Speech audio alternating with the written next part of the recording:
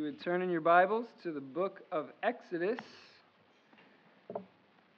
And we will be in Exodus 17, beginning in verse 8. So as we've been going through the book of Exodus, we've seen this theme show up over and over and over, that God has a missionary heart. He desires the world to know Him. He wants to be known. He wants Israel to know Him, so He reveals Himself. I am who I am. He wants Pharaoh to know Him.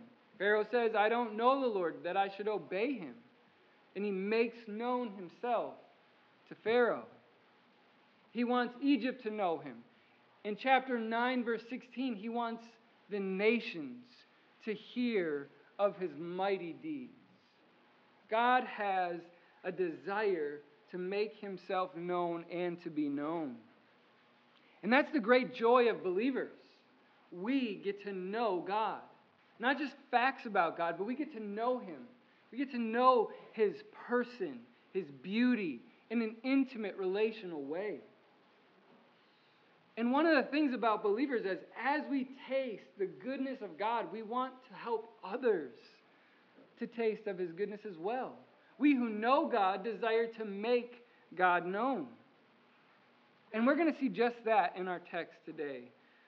We are going to start in Exodus 17, verse 8, and we'll read through verse 16.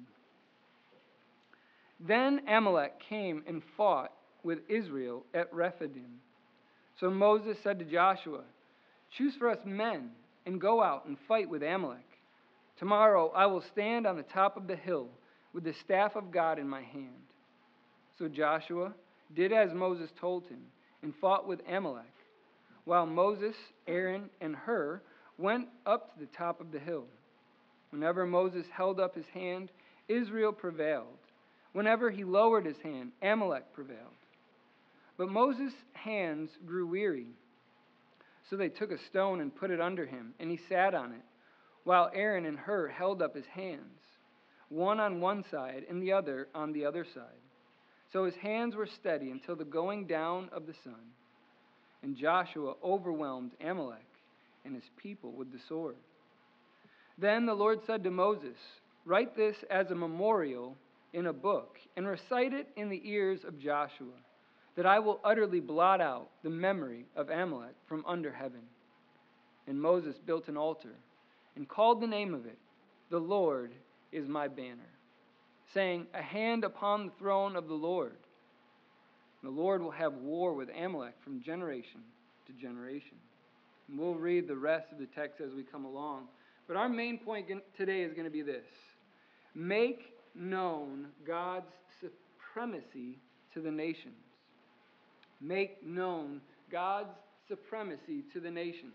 See, as we've been going through Exodus, it's not just we know God, but we know that He's supreme.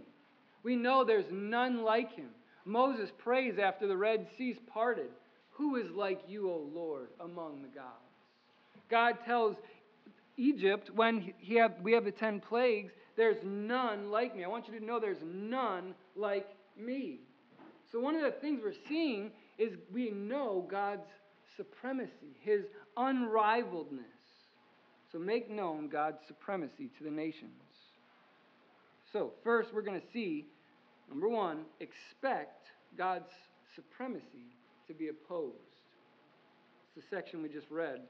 Chapter 17, verse 8 through 16. Expect God's supremacy to be opposed. Secondly, in chapter 18, verses 1 through 12, expect God's supremacy to be embraced. Expect it to be embraced. And then our third point, quite honestly, we'll see how much time we have. We may just cap it there, because there's just a lot here. So we'll just stick with those 2 points right now and just see where we're at towards the end. So number one, where we've been thus far, before we get to expect opposition, is God has single-handedly, exclusively redeemed and delivered Israel out of bondage. In chapter 14, He parts the sea, and Israel goes across, and when the Egyptians come, He brings the waters back, and they're destroyed. Egypt's in the rearview mirror. Israel is a free nation. They are people who are now free. But as we saw 2 weeks ago, there are enemies to them getting to the promised land. And 2 weeks ago, we saw that there are enemies from within. They start grumbling as soon, 3 days after the parting of the Red Sea. There is a sense in which within there is the opposition or the enemy of their own unbelieving hearts, which we all have at times. Temptations from within to not trust the Lord's provision.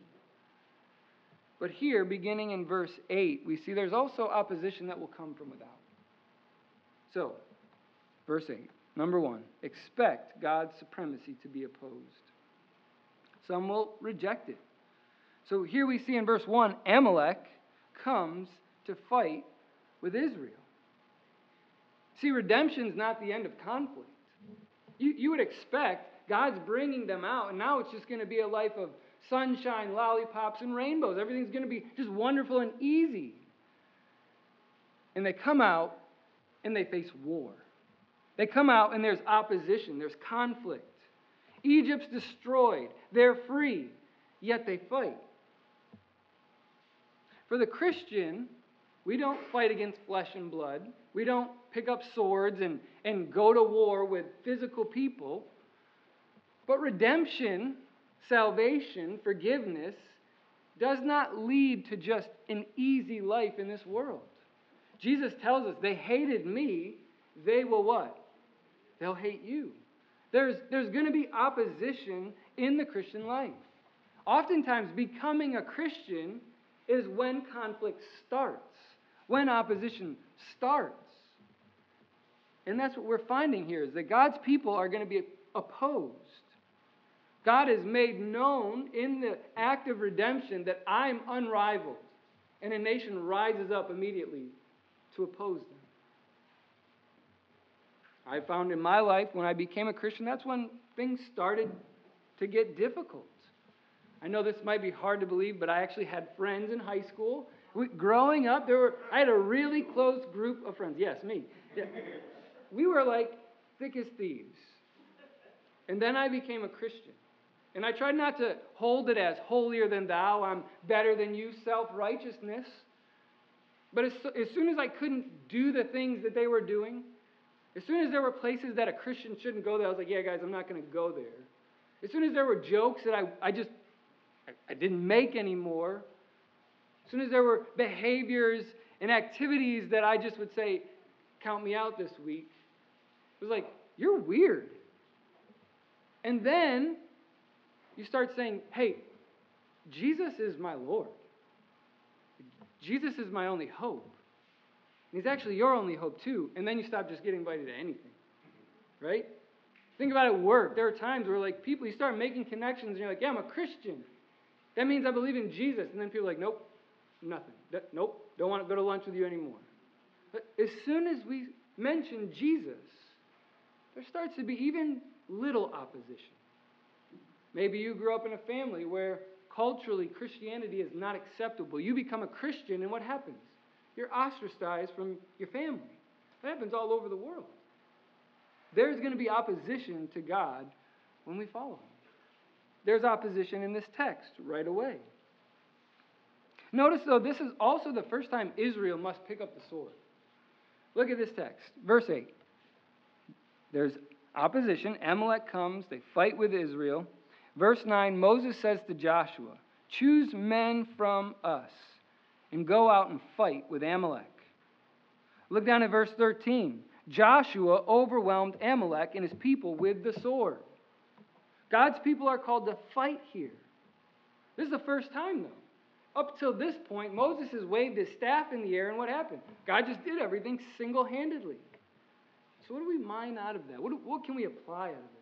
Up until this point, the work of redemption is exclusively a work of God. He single-handedly frees them. He single-handedly, without any participation of Israel, frees them from bondage. He rescues them apart from their work. Single-handedly, God does it. Now that they're a free people, he says, pick up the sword and fight. The means by which you'll have victory now that you're a free people will be you participate. Again, the application of this text is not Christians, the world hates us, pick up swords and go fight. But the application is that there will be opposition. The work of salvation is only God. Jesus is sent by the Father. Jesus, not Jesus and us, went to the cross, bore our sins, bore God's wrath, died the death we deserved as a substitute. And Jesus alone rose from the grave, securing salvation. Single-handedly God. But those who come to Christ and trust in His salvation then are called to fight. That's why Ephesians tells us that we war, but not against flesh and blood, but against principalities and powers and evil. The Christian is called to pick up the sword, figuratively speaking, to fight against evil in our own hearts, to push back against the evil of the world and say, the Lord has said. The fight begins once we're free. Here's the main point here. Look at verse 9. The battle's won on the hill, not on the field of battle. You realize that? What happens up on the hill with the staff is what determines victory, not Joshua and the people fighting. Here's what we see. Verse 10. So Joshua did as Moses told him and fought with Amalek, while Moses, Aaron, and Hur went up to the top of the hill. Whenever Moses held up his hand, Israel prevailed. Whenever he lowered his hand, Amalek prevailed. But what does he take in verse 9 with him up to the hill? What does he take? Staff, right? The staff is shown up all over Exodus. The staff is a symbol of God's presence and God's power. It's the staff that consumes the staffs of the magicians of Egypt and shows God's supremacy. It's the staff that Moses waves in the air and it's filled with gnats and flies. It's the wave that the staff that hits the ground and there's water turned to blood. The staff shows that God is present and God is the one miraculously working through Moses. The staff is waved in the air and water parts.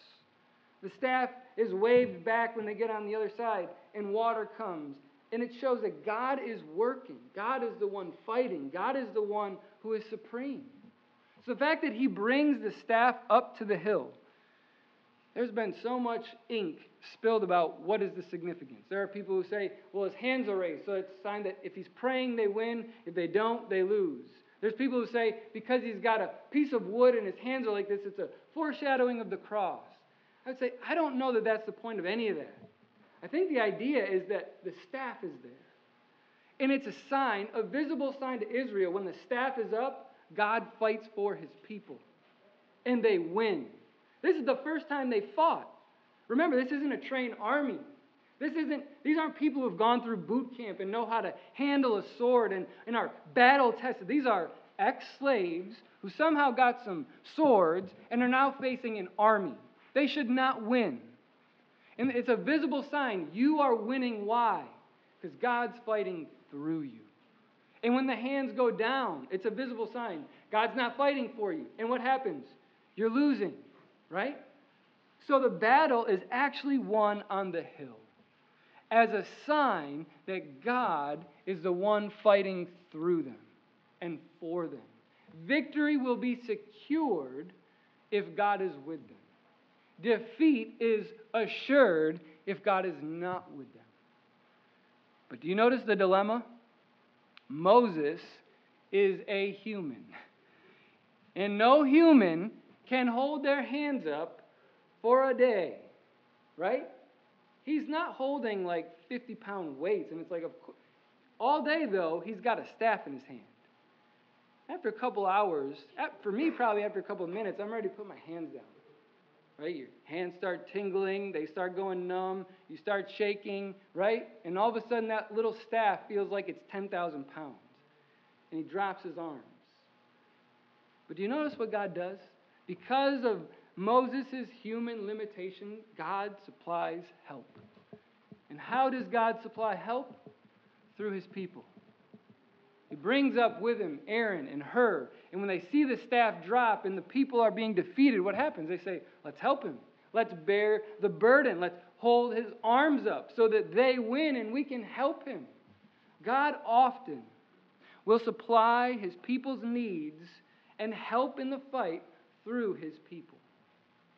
My wife has this quote that she loves from Martin Luther: God milks the cow through the milkmaid. God does the milking. He's sovereign in it. But how does he do it? Through means. What means? A milkmaid.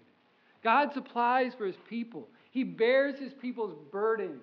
He encourages his people. He upholds them. He propels them in the fight against sin and against the world and against Satan. How? Oftentimes through his people. Or to make it more personal, he will help you in your fight against the flesh. He'll help encourage you when you're discouraged, often through the person sitting behind you, or in front of you, or next to you. Like, look around. These are the people God has provided to help in our human weakness and limitations to say, keep moving forward, keep moving forward, keep moving forward. What happens? Well, let's continue. We've read verse 13. His hands stay up. Why? Because Aaron and Hur are holding them up. And what happens? Verse 13. Joshua overwhelmed Amalek and his people with the sword. Victory. God provides victory for his people. Their first battle. First time they have to draw the sword. Opposition to God's supremacy comes. A nation rises up as soon as they're redeemed and says, we're going to get you. And they have victory. And it's all because of God. And it's all because God works through his people. God defeats his enemies and his people's enemies. Again, the application to this is not every enemy you face, God will destroy. The financial enemy, going to be gone. Health enemy, going to be gone. That's not the application. And praise God, not to get out of balance, he does provide victories in those areas, right? There are times God in his goodness and grace says, I see you have a financial burden, and he lets us free from that. There are times where he delights in healing the sick. But the thing is, the scripture doesn't promise that in the here and now. But the application is, he defeats all of our spiritual enemies. All of them. The world that will oppose his people, that will mock you, that will persecute you, will one day, you will be shown to be victorious because you're on the winning side. Death that so plagues all humans, the moment Christ rose, is a defeated enemy. Oh, death, where is your sting? The flesh that so entangles us and trips us up, the scriptures tell us he defeats that. The power of Christ overcomes all of these enemies, all of these oppositions, and victory is secure. He defeats them all. But notice what they continue to do before we get to the second point. Verse 14 through 16. God gives them victory against the opposition. Opposition comes and God says, I'm giving victory. You win because I'm on your side. And then the immediate response is make sure you don't forget. Have you noticed this pattern in the book of Exodus? God gives a victory, and what is he concerned with? Don't forget. I'm going to give you victory over Egypt. Passover is going to come. Make sure you do that every year, because I know humanity's hearts often are prone to forget. So do the Passover every year so Israel remembers. Here, I've given you victory in the first battle. You've drawn the sword for the first time. Make sure you don't forget that I gave the victory. And he tells them to do two things. Number one, he tells Moses to write something down on a scroll. Verse 14. Then the Lord said to Moses, write this as a memorial in a book and recite it in the ears of Joshua, that I will utterly blot out the memory of Amalek from under heaven. Interesting. Why does Moses record this? Where is Israel at the point of this writing, and what are they about to do? Well, Moses is about to die, and Israel is going to go into the promised land, and who's going to lead them? Joshua. And anyone know one of the nations that they're going to have to draw the sword against? Starts with an A, the Amalekites. So they've gotten victory here, but the Amalekites aren't utterly wiped out. The Amalekites are actually going to show up quite a bit in the Old Testament. Israel's going to have to fight them, and Saul is going to have victory, but he doesn't kill the king Agag. So Samuel, those S's get me. Samuel has to come and kill him. They're going to show up. Eventually, David's going to fight them and defeat them. But Moses is writing here to a people who are about to go into the land and face these people. And what does he say? Remember the victory here. Because that's going to be precedent, and there's a promise moving forward that you will have victory. So you fight in light of promised and ultimate victory. Victory is assured. God says, I will blot them out. So Israel looks back and says, he fought for us. And put down in this scroll, he fought for us. So that when you go into the land and fight them, you have this promise. The God who gave us victory then, guess what he's going to do when we face him in battle again? He's going to give us victory again. It encourages his people to persevere in the battle. You realize that's the whole point of the book of Revelation? The book of Revelation is not written so you take 433 divided by 6, add 7, and now you know when Jesus is coming back. The book of Revelation, the point of the book of Revelation is not open your newspaper and figure out who the Antichrist is. Those are distractions. The whole point of the book of Revelation is this. You will face opposition in this world. But we know the end. He wins, and you're on his side. So persevere in trials, persevere in persecution, persevere against this world and your flesh because you are on the winning side. Future victory is promised, and it propels present perseverance. And that's the idea here. You're going to fight. You're going to face them again. You know you're going to win. Why? Because God said so. And he proved it by defeating them here. You're going to fight against your flesh until the moment you stop breathing. But we know we're on the winning side. Why? Because he said so. You're going to face opposition in this world. People will rise up against the supremacy of God that you proclaim. They'll hate you. Not because of you, but because they're opposing the message you carry. Because they oppose Christ. Take heart. He's overcome the world. Take heart. He said he will conquer. Keep pressing forward, brothers and sisters. Keep moving forward in our fight against our own flesh and in our proclamation of the supremacy of Christ over all things. Because he wins. Don't forget it. He's given us more than just a scroll to remind us. He's given us this whole book whereby we can draw promises and say, that's an anchor for my soul. He's promised me he'll never leave me nor forsake me. So when I go into these situations and I feel alone, I'm not alone. Why? Because he said so. He's promised me victory over the flesh. He's promised me that death, when I face the reality of that, oh, death, where is your sting? I have promises. I am the light of the world. Anyone who comes to me will not walk in darkness, but have the light of what? Life.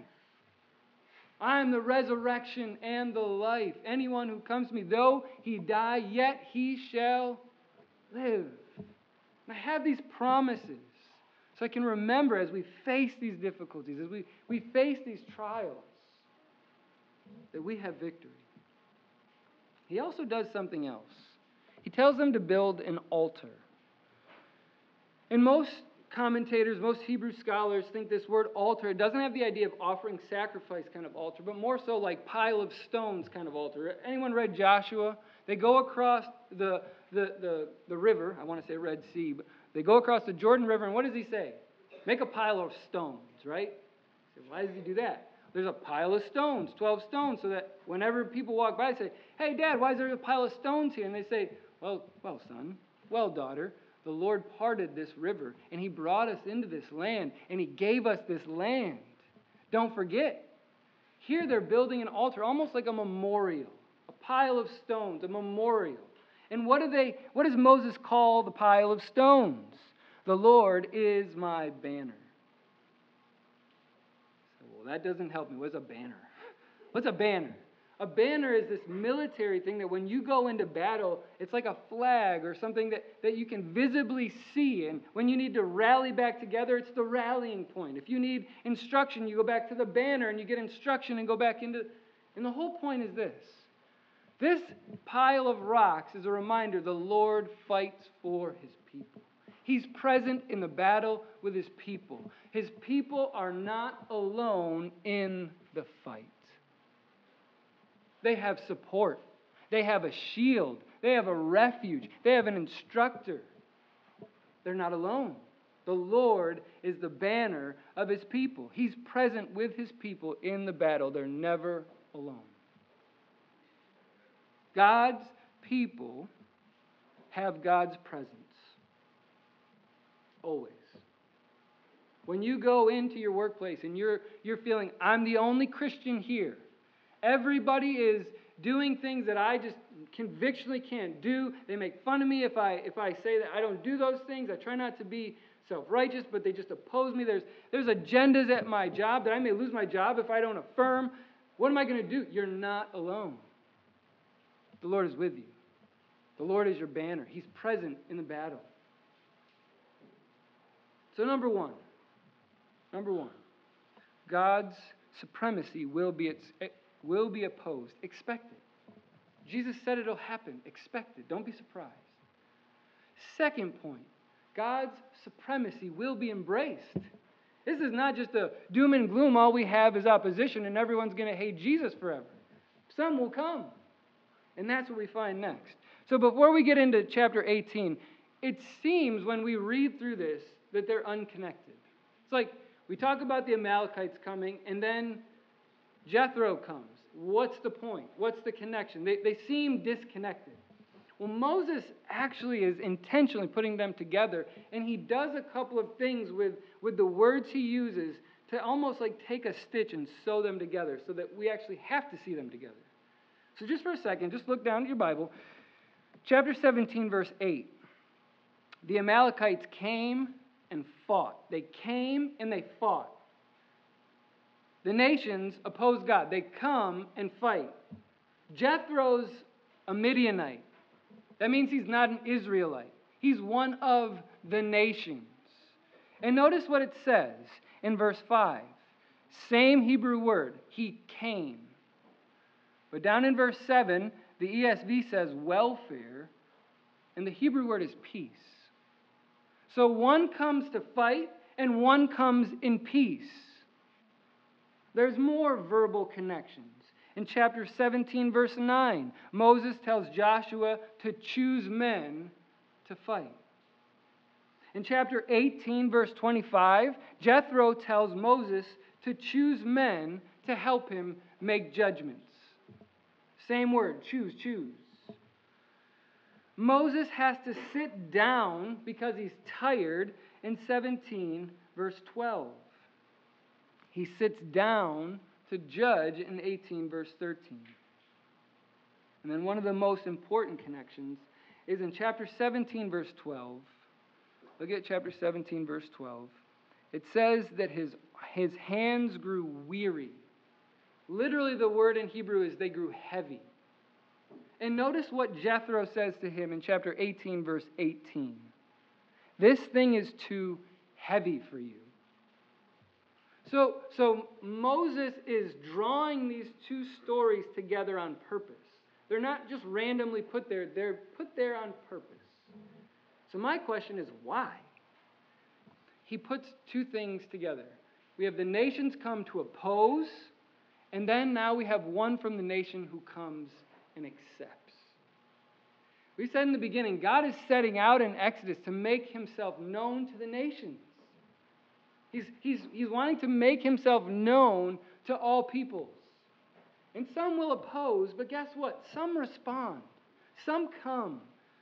So second point, expect God's supremacy to be embraced. First point under number 2. Jethro hears. Jethro hears. Jethro, the priest of Midian, Moses' father-in-law, heard. What did he hear? Notice what he doesn't hear about. hey, I heard that Moses, you're such a good leader, and you devised such a wonderful plan that you freed the Israelites. How'd you do it? Notice what he doesn't hear. I heard the Israelites became so large in number that they overpowered the Egyptians. How'd you guys do it? What does he hear about? He hears about the God of Israel and the God of Moses. Verse 1, I heard of all that God had done.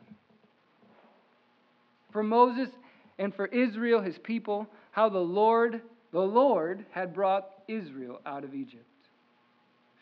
Fame of God's work of redemption, fame of God's work of freeing Israel is spreading. What did he say in chapter 9? You don't have to turn there, but just listen to chapter 9, verse 16. But for this purpose I have raised you up, he's speaking of Pharaoh, to show you my power, so that my name may be proclaimed in all the earth. God has done this work to redeem Israel. And what's happening? Exactly what he wanted. His fame is spreading in all the earth. Such that a Midianite priest, who happens to be his father-in-law, comes and says, I've heard what God has done. The nations need to hear that still today. You realize there are literally over 2 billion, with a B, billion people on the face of the earth, as you breathe in this room right now, who've never heard the name of Christ. The Lord desires his name to be known. There is an urgent need for missions to lift high the supremacy of Christ to the nations, that he would be known, that the nations would hear of his works. They would hear there is one who reigns supreme over the universe, and he's loving, and he's good, and he sent his son to die, and his son rose to give you life. The nations need to hear. And the way they hear is through us. It's through his people. Secondly, look down at verse 8. Jethro hears, verse 8, Moses tells. I've heard stories, Moses. And Moses is like, you're throwing me a softball. He's like, let me tell you. Let me tell you about. You've heard? Let me tell you more. Verse 8. Then Moses told his father-in-law all the Lord had done. Oh, let me tell you of God's power. I literally picked up a stick and I went like this. And guess what happened? A sea parted. And we walked through it, and we walked through on dry ground. We walked through on dry ground. And when we came back, the Egyptians were coming. They were going to get us. And guess what I did? I waved my stick. And what happened? The Lord won. He's got power over the sea. Oh, by the way, I waved the stick and plague after plague after plague. He can make the sun stop, but he can make it shine in Goshen. He can make the Nile turn to blood. There's none like him. There's none like him. He controls the sea. He controls the air. He controls the earth. He's over everything. He's supreme. Let me tell you all he's done. But notice what else the text says. He doesn't just say, and it's been just wonderful ever since.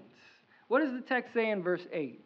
He told all the Lord had done to the Egyptians for Israel's sake and all the hardship. You realize he's being a realist? He's being honest. I came, I believed, and I began to follow him, but it's been hard. It's been hard. We got 3 days into the wilderness and we had no water. And then we finally came to water 3 days later and it was undrinkable. Yes, we grumbled. But you know what the Lord in his kindness did? He gave us sweet water. And then we went a little farther and we had no food to eat.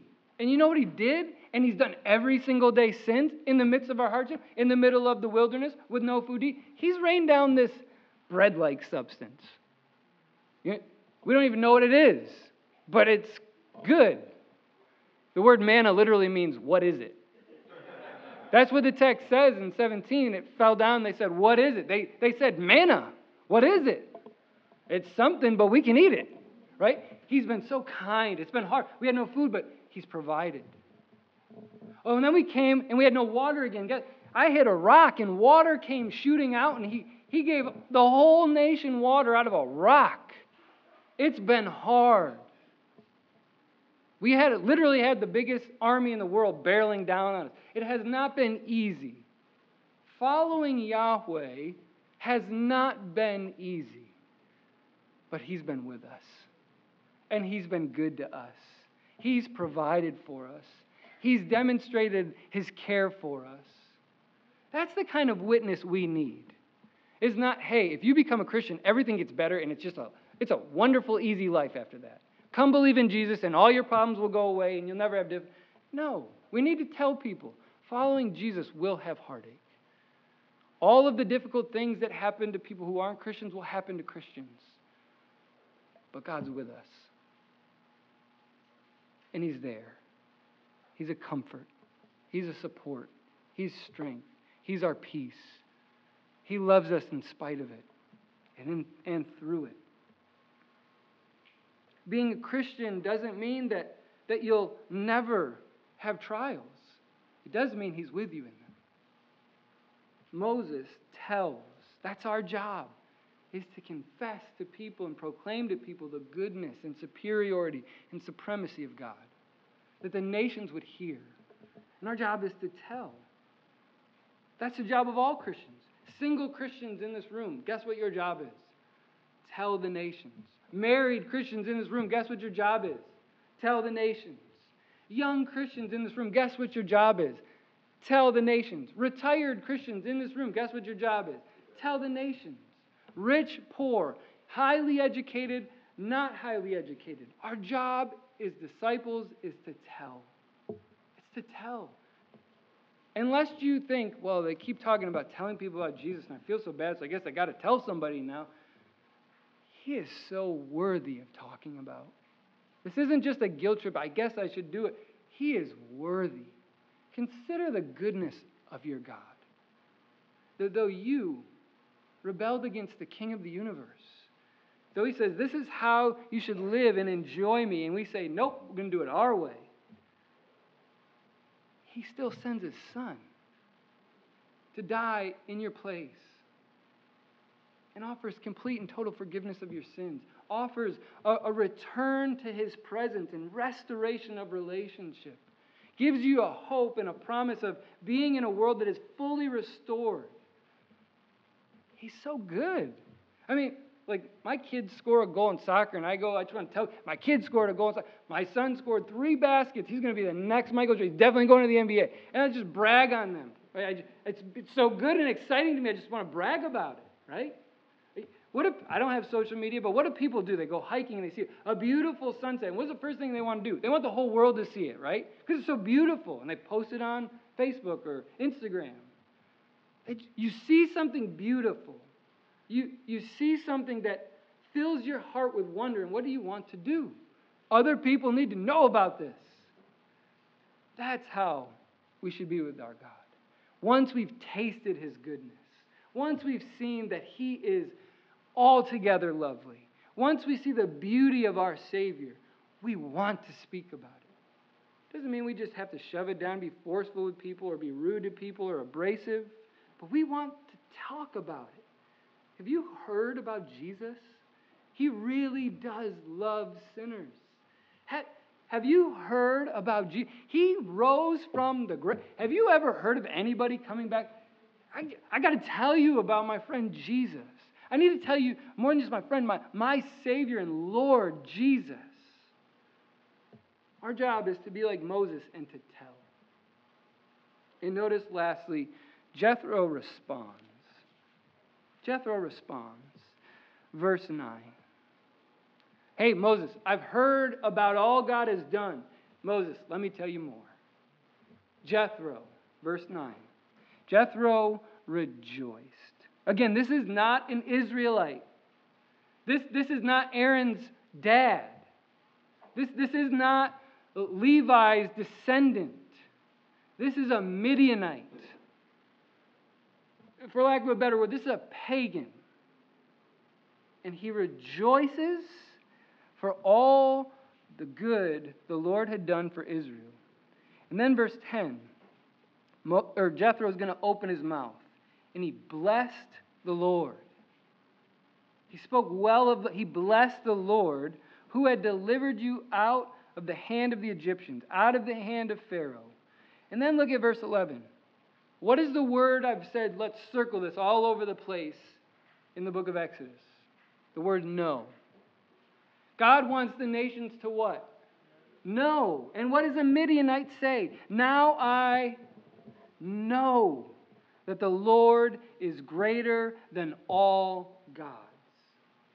He proclaims the same thing Moses does on the other side of the Red Sea. Who is like you, O Lord, among the gods? Who is like you, awesome in power, doing wondrous deeds? Jethro hears this and he says, there's none like him. There's none greater than this one. There's none that can control the sun and the land and the sea. He's unrivaled. He's supreme. He's superior. The nations, this is a sign, the nations will come. That's God's heart. That's God's heart. Not just listen, if we could just blow up an idea from the book of Exodus that people commonly think is, let's blow this up. It's not that God loves Israel and all of a sudden has a change of heart in the New Testament and then loves the nations. The God of the Old Testament and the God of the New Testament are the same God, and they have a heart. He has a heart for the nations. From Genesis to Revelation, he has a heart for the nations. He wants the whole earth filled with people who reflect his rule and reign in Genesis 1. In a sense, he wants people who reflect his glory to fill the earth. After sin, that doesn't change. Genesis 12, Abraham is going to have one who's going to be a blessing to the nations. Do you realize in Isaiah 19, the very nation that God just defeated will come to him and worship him? Isaiah 19, Egypt will come and worship around his throne. You get to the New Testament, make disciples of all nations, all people groups. We're going to turn, we don't turn a lot, but let's turn to Revelation. Just see, his heart for the nations is all over the book of Revelation. Revelation 5, verse 9.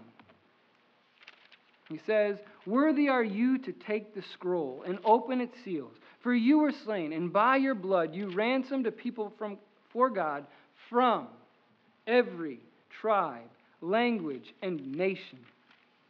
Chapter 7, verse 9, we read it this morning already. After this I look, and behold, a great multitude that no one could number from every nation. Chapter 14, verse 6.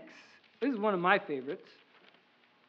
When I saw another angel flying directly overhead with an eternal gospel to proclaim to those who dwell on earth, to every nation, tribe, language, and people.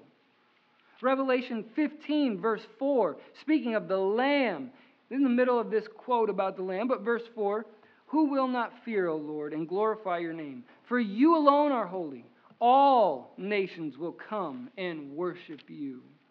Revelation chapter 21, get to the very end of the book. Revelation 21, verse 24. You don't need a sun anymore because the Lamb is the light. And guess where this light will shine? By its light, all what? All the nations will walk. Revelation 22, verse 2. Very last chapter of the Bible. There's a river of life flowing from the middle of the throne, going down the middle of the street of this city with a tree of life that has leaves for the healing of the what? For the nations. God has a missionary heart from cover to cover. First chapter to last chapter. His desire is for all the world to know, all the world to be filled with his glory, with a knowledge of him. And this text in the book of Exodus tells us this: people will believe. People will oppose it. People will hate it. People will reject it. But it won't be all people. God promises us There will be people from every tribe, nation, tongue. That is a great comfort and a great encouragement to continue to open our mouths and tell people about Jesus, because people will believe. I don't know about you, if I'm completely honest with you, you start sharing the gospel and people kind of give you the stiff arm enough and you're like, people aren't going to believe this. Like, I've shared the gospel with this person like 10 times, and all they do is roll their eyes at me at this point. They're never going to believe. Why would I even continue? Those people out there, they're the kind of sinners that they're really bad. They'll never believe. My Bible rebukes that mindset in me. It says in Romans 1:16, I am sure of this. I'm unashamed of the gospel because it is the power of God unto salvation. It is. Not it might be, hopefully it will. It is the power of God unto salvation. It saves people. And we should expect people to embrace it.